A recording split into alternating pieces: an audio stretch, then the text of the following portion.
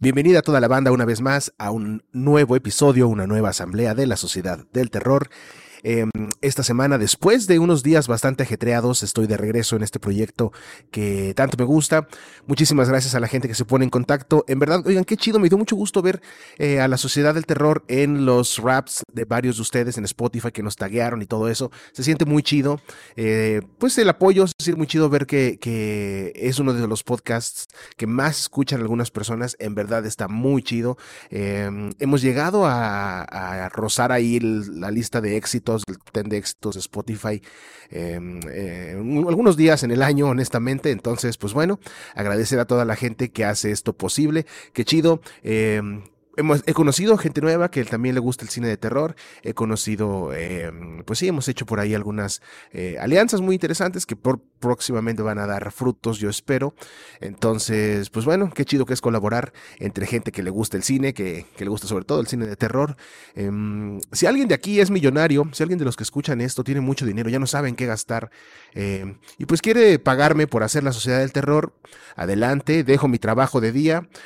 Mándenme un mensaje y me dedico 100% a crear contenido para ustedes. Saben, yo más que encantado, pero pues tengo una familia y otras cosas que pues me impiden dedicarme al 100% a esto. Por eso algunas veces los episodios no los puedo grabar pues cuando toca, no los puedo subir cuando toca, mejor dicho. Pero pues siempre estaré tratando de darle continuidad a este proyecto que tanto me gusta. Entonces, pues nada, gracias a toda la banda una vez más. En este episodio, como les dije, traigo información acerca de estrenos. La nueva película de Masacre de Texas, que puta, esa sí nos agarró a todos desprevenidos, no la veíamos venir. Hay una nueva cinta del Caracuero y Familia que viene para Netflix el próximo año, entonces traigo información. También una serie una serie basada en unas películas muy interesantes de un universo muy famoso también que pues comienza a finales de los 70 y que ha dado muchos frutos. Traigo información al respecto. Y esta semana hacemos un episodio distinto a lo que estábamos acostumbrados, porque en vez de presentar un top 10 o en presentar reseñas de películas en particular, voy a responder a la petición que me han hecho algunos y algunas de ustedes acerca de hablar de la historia del cine de terror. Creo que es interesante conocer pues los orígenes y cómo ha ido cambiando este pedo para los que somos fans, para los que somos clavados. Entonces, pues en este episodio vamos a hablar acerca de los orígenes del cine de terror, que pues son prácticamente los orígenes del cine como tal. Han ido de la mano el género y el cine, ¿no? El séptimo arte y el género del terror pues han estado presentes pues prácticamente desde los albores del mismo.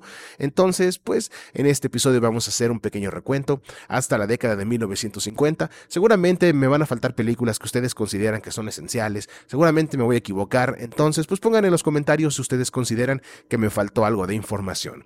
Una vez más, muchísimas gracias a toda la banda. Comenzamos una nueva asamblea de la Sociedad del Terror. Y para empezar, pues la Masacre de Texas regresa a la pantalla.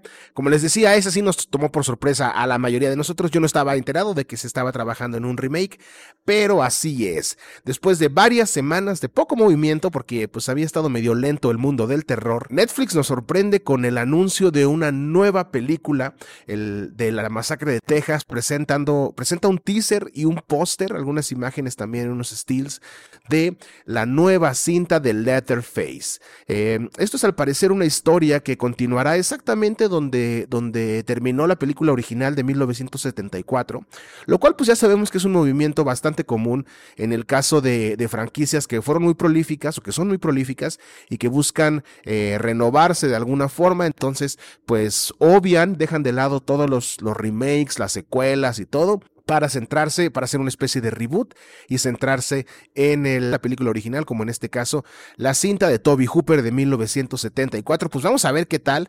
Digo, Netflix de repente tiene aciertos, pero yo sí creo que la mayoría de sus cintas ya pues tienen una calidad bastante baja. Vamos a ver qué trae, no me estoy cerrando, trato de, como les he dicho, ver las películas con la mente más abierta que puedo, pero híjole, pues es que la película original tiene un feeling, ¿no? Tiene un sabor que pues ya conocemos, que pues bueno, es arriesgado. La película, el remake que hicieron a principios del 2000 no fue malo, y honestamente si no hubiera sido una película de la Masacre de Texas, si hubiera sido solo una película de terror, creo que hubiera sido buena película, pero pues creo que el nombre tiene ya pues un handicap, puede ser a favor, puede ser en contra. Vamos a ver cómo lo maneja el tío Netflix. Entonces se espera que se estrene a principios del 2022, entonces Vamos a ver qué trae la nueva película de la masacre de Texas. Y pues bueno, a ver qué tal, ¿no? Gunnar Hansen va a ser difícil de sobrepasar como el caracuero. Pues vamos a ver qué trae el tío Netflix. Y además, hablando de franquicias que fueron famosas y que pues en su momento llegaron a cambiar un poco la historia del cine, Alien, así es, el octavo pasajero, va a la tele, tal cual. Luego de la fallida Alien Covenant, que fue una película muy mala, en verdad, si no la han visto, no la vean. Yo sé que si son fans de Alien, pues no se resistieron a la tentación como yo y la fueron a ver, están decepcionados probablemente. Si les gustó, pues bueno, mis respetos también, ¿no? Quizá pudieran encontrar algo que la mayoría no encontramos, pero bueno, fue una película fallida en cuanto a presupuesto, en cuanto a reseñas, críticas, etcétera. Pues es una película que va a pasar a la historia, quizá como la peor del universo creado por Ridley Scott. Y pues ahora este mismo universo da el salto a la pantalla pequeña, con una serie que se presenta para televisión. Y pues el encargado, el showrunner, será Noah Hawley, quien ya tiene pues hay alguna experiencia. Sabemos que él es el que estuvo detrás de la adaptación para televisión de Fargo, ¿no? Esta gran película, que la serie también está muy buena. Yo no la he terminado, empecé a ver apenas, vi 2 capítulos hace algún tiempo. Creo que no le pude poner atención en ese momento, pero está muy bien hecha, se nota y está muy bien adaptada. También él estuvo detrás de Legión, de esta serie también, pues muy interesante. Entonces, pues vamos a ver qué trae esta adaptación de la serie, de la película de Alien, perdón. Todavía no hay mucha información, solo se sabe que la historia, en vez de transcurrir en una nave o algo así como ha sido en las películas anteriores, en esta ocasión los xenomorfos van a llegar a la Tierra. Así es, en palabras del mismo showrunner, en una entrevista decía que él quiere pues jugar un poco con la primicia, o el principio, mejor dicho, de pues qué pasaría si no pudieras contener a los xenomorfos, ¿no? Cuando estás en la nave, pues se contienen de alguna manera, pero en la Tierra no hay forma de detenerlo. Entonces, esa va a ser la primicia. Vamos a ver qué tal. Yo, pues creo que va a traer con que, repito, el trabajo de este güey Noah Hawley es, pues, interesante, por decirlo menos. Entonces, pues vamos dándole una oportunidad pues sí, de ver qué trae la nueva serie de Alien. Nicolas Cage será Drácula. Así es, nuestro actor cada vez más pirado y cada vez más interesante, Nicolas Cage, que tiene un hijo ahí que es rockero también, un hijo que le gusta el black metal y sabe qué pedo. Entonces pues tiene pues ahí está rodeado de gente interesante también. Ahora ha sido contratado para interpretar a Drácula en una película que no girará en torno al personaje principal de la obra de Bram Stoker, sino va a enfocarse en su, pues, siervo. Creo que sería la palabra más justa pues para llamar a Renfield, este personaje también creado por Bram Stoker, que pues sabemos que está bajo control. Los que hemos leído la novela, sabemos que, por no revelar mucho, sabemos que de alguna forma está bajo control del conde, ¿no? Entonces pues van a hacer una adaptación cinematográfica de la vida de Renfield, y Nicolas Cage va a hacer el papel de Drácula. Esta película está producida por precisamente la Universal Pictures, de la que estaremos hablando, una casa productora de la que estaremos hablando mucho en este episodio. Entonces, pues bueno, el director es Chris McKay, quien también dirigió The Tomorrow War, La Guerra del Mañana, pues una película interesante. Y el guión de la cinta está escrito por Ryan Ridley. Vamos a ver qué tal. Las películas de vampiros pues siempre tienen ahí algo que decir, tienen algo que mostrar, por lo general, sobre todo lo que está pues basado en estas obras pues clásicas del vampirismo, ¿no? Entonces, vamos a ver qué tal. Nicolas Cage en Renfield como Drácula. Pues ya las últimas películas, ¿no? Pig estuvo muy interesante. The Color Out of Space, no se diga, ya hemos hablado de ella en este podcast. Entonces, pues vamos a ver qué trae Nicolas Cage como Drácula. Si estás escuchando este podcast es porque probablemente eres fan del cine de terror, eres seguidora, pues igual que yo. Entonces, probablemente tú ya conoces la historia del cine de terror. Sin embargo, pues creo que nunca está de más dar una repasada para conocer los orígenes.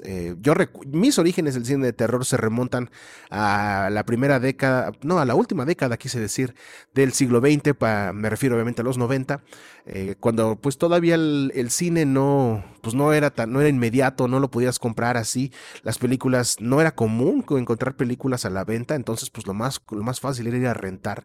Y estaba pues dividido obviamente por géneros, y por lo general donde yo rentaba, pues la parte de terror no era muy grande.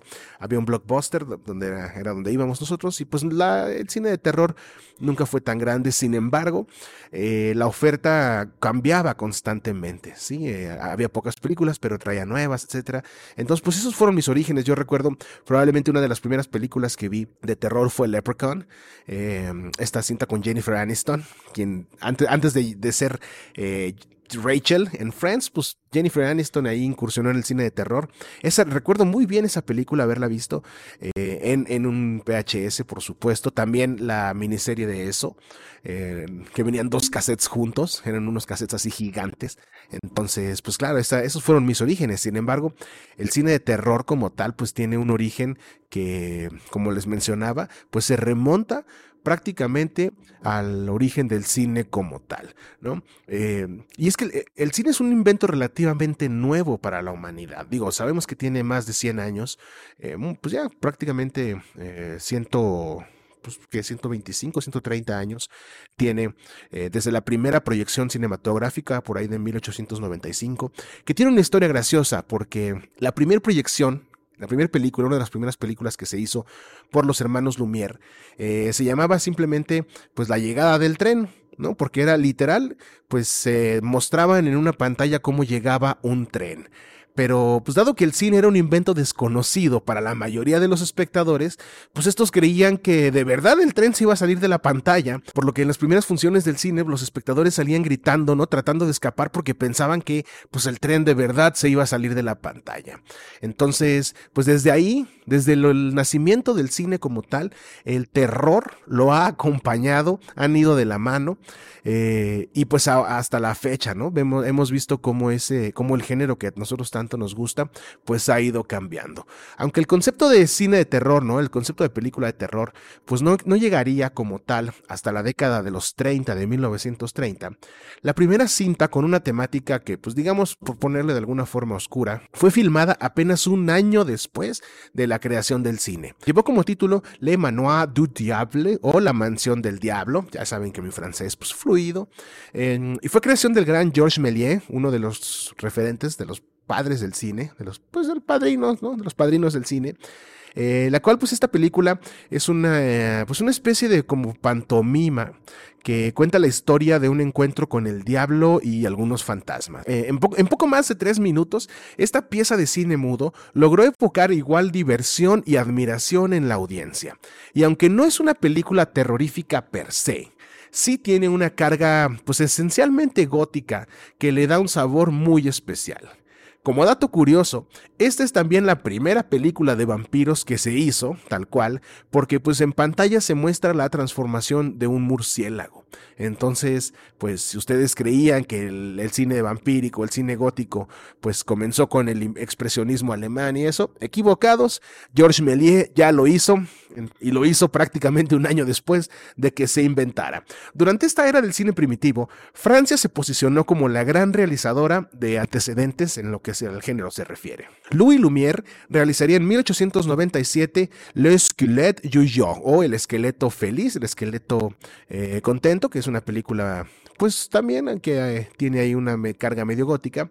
Mientras que, además de la ya mencionada Mansión del Diablo, Georges Méliès dirigió El Diablo en el Convento en 1899 y El Diablo Negro en 1905. El señor tenía ahí cierta fijación con Satanás, por lo que parece. Quién sabe que si haya tenido a lo mejor algún encuentro, si era esoterista o algo así. Entonces, pues bueno, él es uno de los pioneros del cine y uno de los pioneros al mismo tiempo del cine de terror. Una de las pioneras en el cine de mujeres, Alice Guy, es la responsable del filme Fausto y Mefistófeles de 1903, mientras que a Gaston Bell se le debe Le Pain du Talion de 1906, mientras que el español, fíjense, un director español, un artista español, en aquel momento no se usaba todavía la palabra director, un artista español de pantomima llamado Segundo de Chomón, realiza una película llamada La Casa Encantada, que es considerada la primer película de terror hecha en español.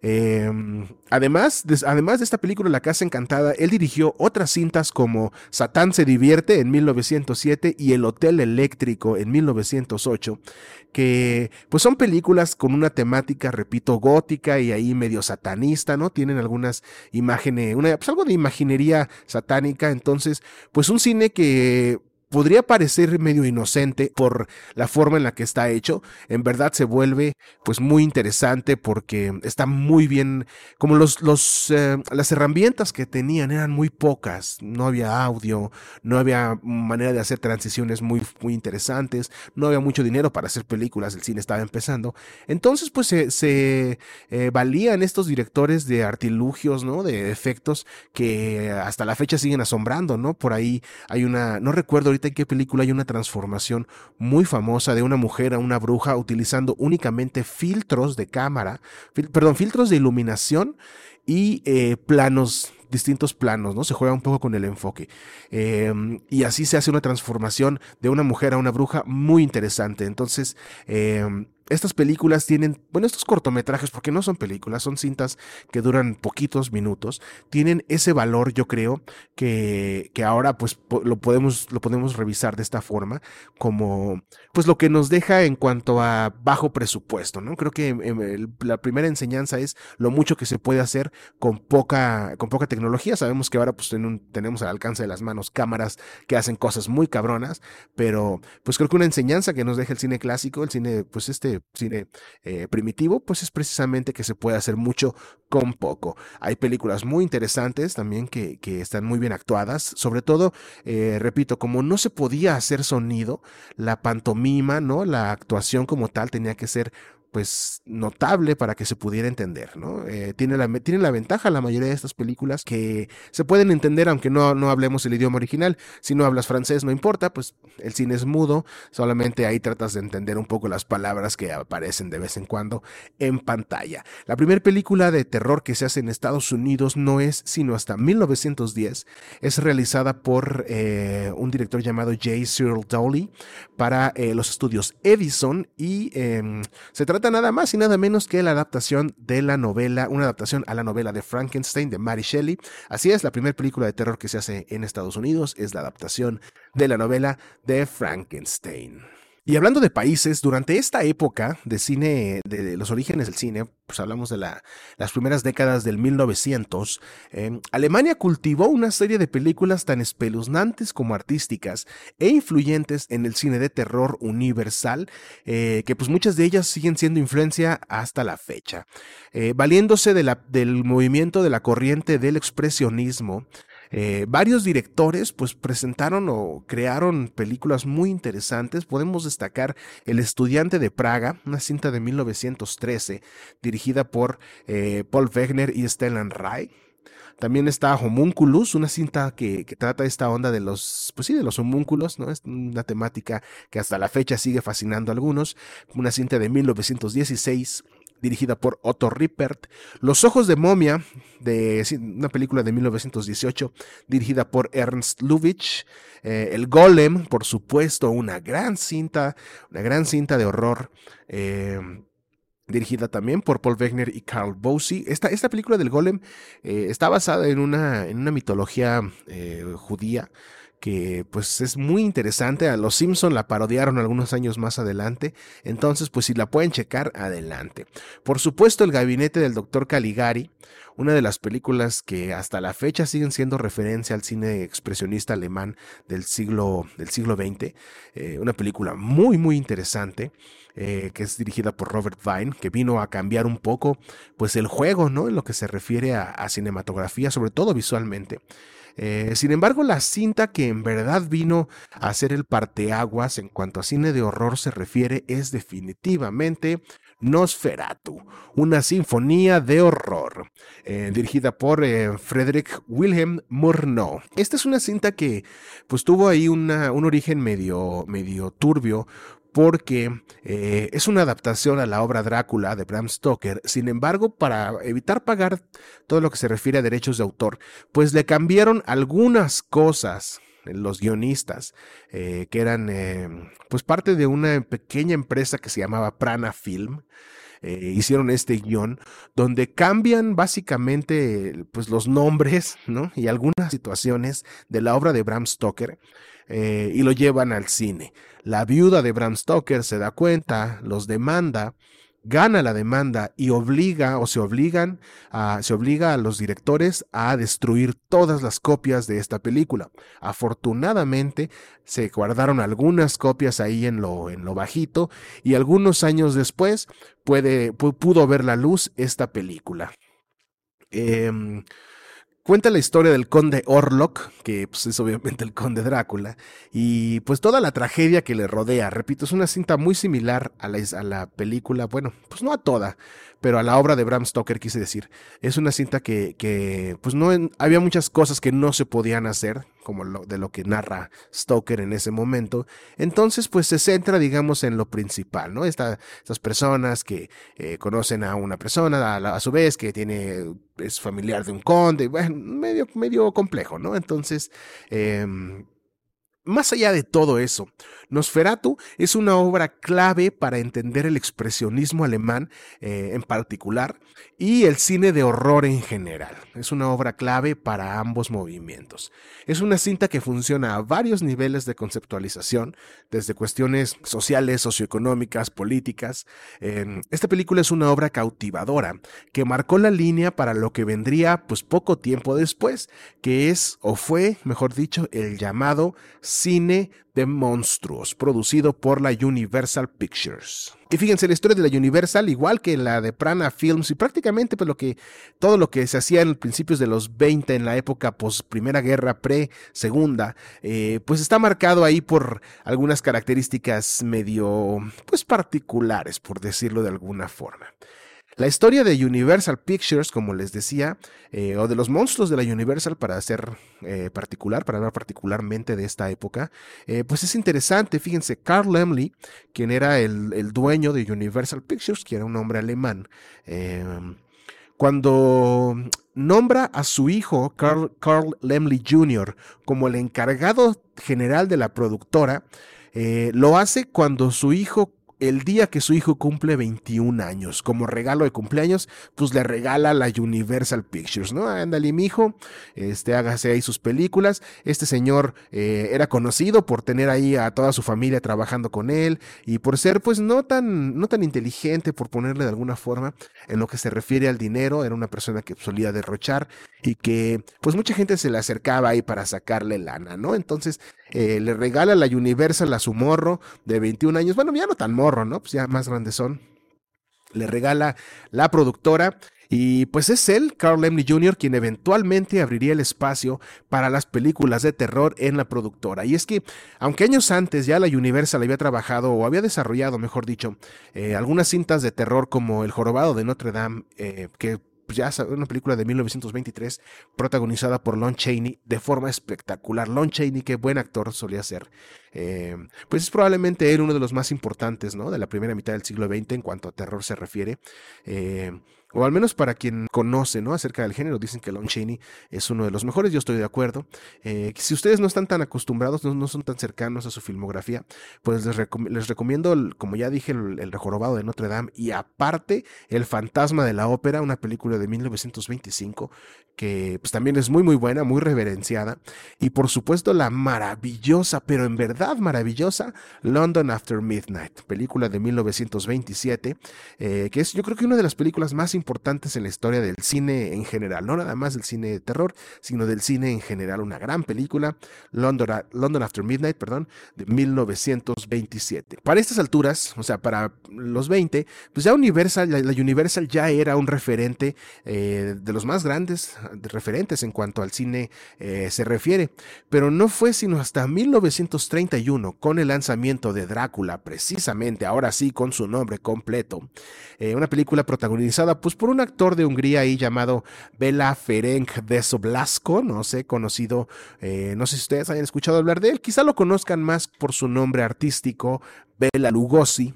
Él es el protagonista de esta película Drácula, un personaje que logra pues crear, no sé, una leyenda alrededor de este actor, ¿no? A partir de que él actúa en Drácula, pues se convierte en un actor referencia, un actor pilar del cine de horror de la Universal. Como les decía, pues esta fue la manera en la que Universal Pictures dio inicio a una amplia, pero muy amplia filmografía de horror, empezando con adaptaciones cinematográficas a obras como Frankenstein de Mary Shelley en 1931, La momia, que fue una adaptación también de la escritora Nina Wilcox, una película de 1932. Fíjense qué interesante que las mujeres también hayan estado presentes en la historia del cine de terror, pues, prácticamente desde sus inicios. En este caso, pues Nina Wilcox, Mary Shelley fueron las mentes detrás de dos de las primeras películas de cine de monstruos que se hicieron. También, pues obviamente, los asesinatos de la calle Morgue, perdón, de la Rue Morgue, una cinta basada en la obra homónima, ¿no?, de Edgar Allan Poe. Esta película fue lanzada en 1932. Y por supuesto El hombre invisible de H.G. Wells, que es lanzada en 1933. Todas estas cintas pues son como la primera, digamos, ¿cómo le llaman ahora? Las entregas del universo Marvel, ¿o sabe qué? Pues esto es más o menos algo así, ¿no? Como la primera entrega de monstruos. Además de las adaptaciones que hubo a obras literarias, hubo creaciones de guiones originales para cintas como Werewolf of London, conocida en América Latina como El Lobo Humano, protagonizada por Henry Hall en una caracterización excelente, ¿eh? O sea, en 1930 y tantos, Henry Hall pues entrega una caracterización excelente de un hombre lobo. El maquillaje es muy bueno. Las transiciones de cuando se transforma de hombre a lobo, valga la expresión, son muy buenas, sorprendentemente buenas para haberse hecho en esa época. Entonces, pues bueno, en esta película, Henry Hall hace el papel del Dr.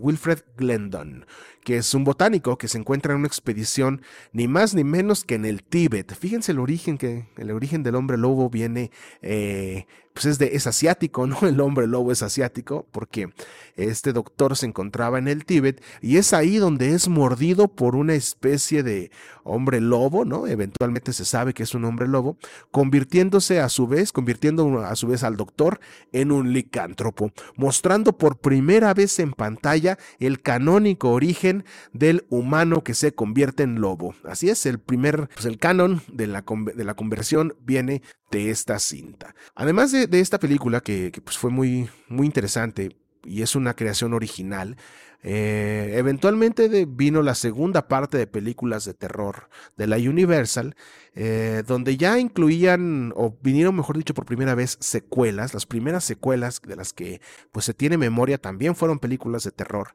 y aunque pues como tal no son exactamente la secuela, porque pues no es como Frankenstein 2, sí parten de la película 1 para dar origen, digamos, a la número 2.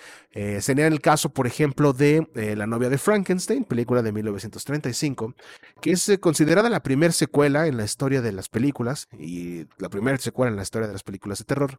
Está también La hija de Drácula, de 1936, y luego El regreso del hombre invisible, de 1940, que es una gran cinta serie B. Esta del regreso del hombre invisible vino como a marcar la pauta en lo que a cintas serie B se refiere. Ya se hacía pues, algún serie B western, pero en cuanto a terror, yo creo que El regreso del hombre invisible es una de las primeras películas que puede llevar este nombre con orgullo.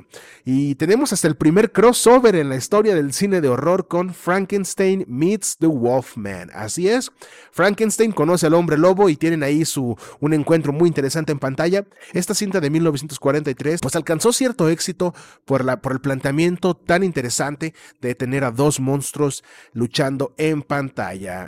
Sin embargo, en la década de 1950, y aún con el lanzamiento de una de sus cintas más famosas, que fue La criatura de la Laguna Negra en 1954, Universal Pictures, que ya no tenía a los Laemmle en control, sabemos que MCA, esta productora, eventualmente compraría a la Universal a finales de los 40 y tomaría pues, su total control a finales de los 50. Entonces, pues poco a poco fueron poniendo esta nueva versión de Universal pues poco a poco fue poniendo cada vez menos atención al género. Y aunque hubo algunos intentos o ha habido algunos intentos de esta compañía para revivir a sus monstruos originales, ¿no? Sabemos que en los 90 hubo un lanzamiento ahí de La Momia. En 1999, si mal no recuerdo, se lanzó La Momia. Fue dirigida por Stephen Sommers, una buena película. Sí, creo que la película original de La Momia, ahí protagonizada por Brendan Fraser, sí es buena, creo que se defiende en lo general. Alcanzó 2 secuelas y hasta un spin-off ahí con el Rey Escorpión, ¿no? Entonces dio para mucho. Esa fue como el primer intento que tuvo Universal para retomar un poco sus monstruos, ¿no? Sus creaciones originales. En el 2004 vino Van Helsing, una película protagonizada por Hugh Jackman, que pues narra narra la historia de este infame cazador de monstruos, que también es canon original en las películas de la Universal. Película medianamente exitosa, más enfocada en la acción que en el terror, pero pues sí trajo ahí algo de atención en cuanto a monstruos se refiere. Poco tiempo después vino El Hombre Lobo, en 2010, una cinta protagonizada por Benicio del Toro y Anthony Hopkins, ¿no? Dirigida por Joe Johnston, que pues no fue mucho de mi agrado. Hay gente que sí le encuentra cosas positivas, la mayoría pues tiene una idea mala, ¿no? Una imagen mala de esta película. Sus reseñas, sus críticas han sido negativas en lo general. Entonces, pues bueno, a mí tampoco me gustó mucho, honestamente. Creo que tiene ahí sus cosillas interesantes. Y aparte, pues ver a Benicio del Toro, a Anthony Hopkins, pues en una cinta de época, de alguna forma, pues es interesante. Ahí está el gato, perdón. Déjenlo quito, ¿va? Esta película fue en 2010 y pues repito, tiene ahí, creo que se encuentra en si lo ponemos en la balanza, más bien en lo negativo. Sin embargo, no es tan mala como esa basura que fue Dracula Untold, película de 2014 dirigida por Gary Shore. Qué mala película. En verdad creo que es la peor cinta de vampiros que yo he visto. Bueno, de vampiros, ¿no? Porque ya ven que le dan como este spin-off para hacerlas más de acción. Entonces, pues no, bastante mala esa cinta de 2014. Pero creo que la cagada enorme, la peor película en lo que se refiere al revival del horror de la Universal es sin duda ese horrible reboot de La Momia de 2017, dirigida por Alex Kurtzman y con un presupuesto tan grande que fue ofensivo el resultado tan culero que lograron. Una película que fue protagonizada por, ¿cómo se llama este güey? El esposo de Katie Holmes. Tom Cruise. Ajá, Tom Cruise. Eh, Pinche película mala. Con un desperdicio de presupuesto. En verdad, repito, que a los que nos gusta el cine de terror, pues sí a mí me encabronó cuando la vi. Dije, la fui a ver al cine, me acuerdo perfecto. Y no, qué bárbaro. En verdad, la película más olvidable de los últimos 15 años o 10 años en lo que se refiere al cine de monstruos, y miren que hay mucha competencia, ¿va? Entonces, pues, aunque Universal quiso, ¿no? O está queriendo de alguna forma retomar, o pasó algún tiempo, mejor dicho, es quizá una década, retomando sus monstruos originales, década y media, pues no lo logró y probablemente ya va a pasar a la historia como un mal sabor de boca en una casa productora que, pues sí, fue el hogar, fue el origen de varias de las películas clásicas que dieron forma al cine de terror como lo conocemos. Es justo mencionar también que, aunque la Universal fue la productora que creó pues un nicho en el género, otras obras importantes de terror durante la década de los 30 y 40 fueron también lanzadas bajo el manto de otras productoras, de otras compañías. Tal es el caso de Freaks, esta controversial película de Todd Browning, lanzada en 1932. Ya hablé de ella hace poco, estuvo en un top 10, una película muy pues perturbadora, por decirlo menos, que aunque no es una película de terror, sí genera pues esta emoción de incomodidad muchísimo más que otras que se dicen de terror. Esta película pues fue producida por MGM, este estudio que tiene ahí un león en al inicio de sus películas. También está, por supuesto, la película de Dr. Jekyll y Mr. Hyde, cinta de 1931, que fue hecha por la Paramount Pictures, y por supuesto una de las cintas más influyentes de la primera mitad del siglo XX, King Kong, una cinta de 1933 que fue producida por RKO Pictures of America, una productora que pues fue muy prolífica durante varios años, tuvo varias películas desde los inicios del cine hasta quizá los 60, 70, que me parece que luego fue absorbida.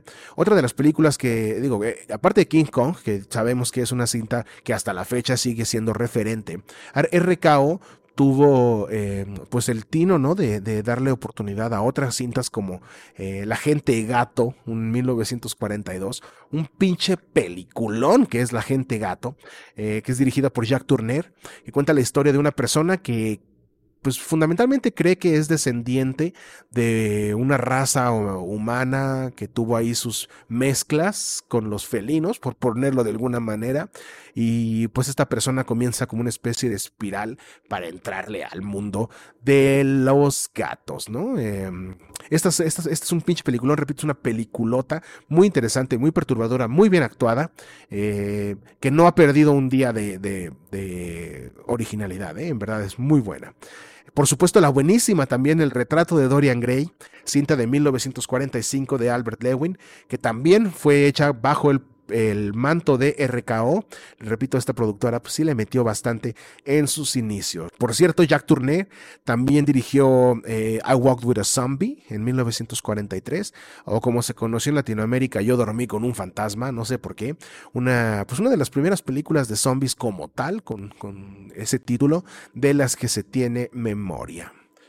Ahora bien, si la primera mitad del siglo XX fue el inicio del género, durante la segunda mitad el cine de terror se ramificó y diversificó hasta lo que conocemos hoy en día. Por lo que en la siguiente entrega estaremos hablando sobre las primeras 2 décadas de la segunda mitad. A partir de la siguiente asamblea, en el siguiente episodio, vamos a estar mencionando 2 décadas cada vez, y vamos a comenzar con la década de los 60 y los 70 en el siguiente episodio. Años que trajeron grandes, pero grandes obras que hasta la fecha tenemos presentes. Y si has llegado hasta aquí, quiero agradecerte por mantener la atención en este episodio. Muchísimas gracias. Si tú te has puesto en contacto, si ya le diste like a nuestra página de Facebook, si nos sigues en Instagram, en Spotify, si ya nos sigues también en YouTube, muchísimas gracias. Si activas la campanita y todas esas madres, pues nos ayudan mucho a seguir creciendo, a seguir apareciendo a nuevas personas que también les gusta el terror, y pues para poder seguir también creciendo esta sociedad cada vez con más integrantes. Saben que pueden ponerse en contacto con nosotros en todas nuestras redes sociales. Les agradezco mucho, que tengan muy buen día, muy buena semana. Ya es diciembre, estamos a punto de cerrar el año. Entonces, pues bueno, que estén muy bien. Nos escuchamos la próxima semana. Adiós.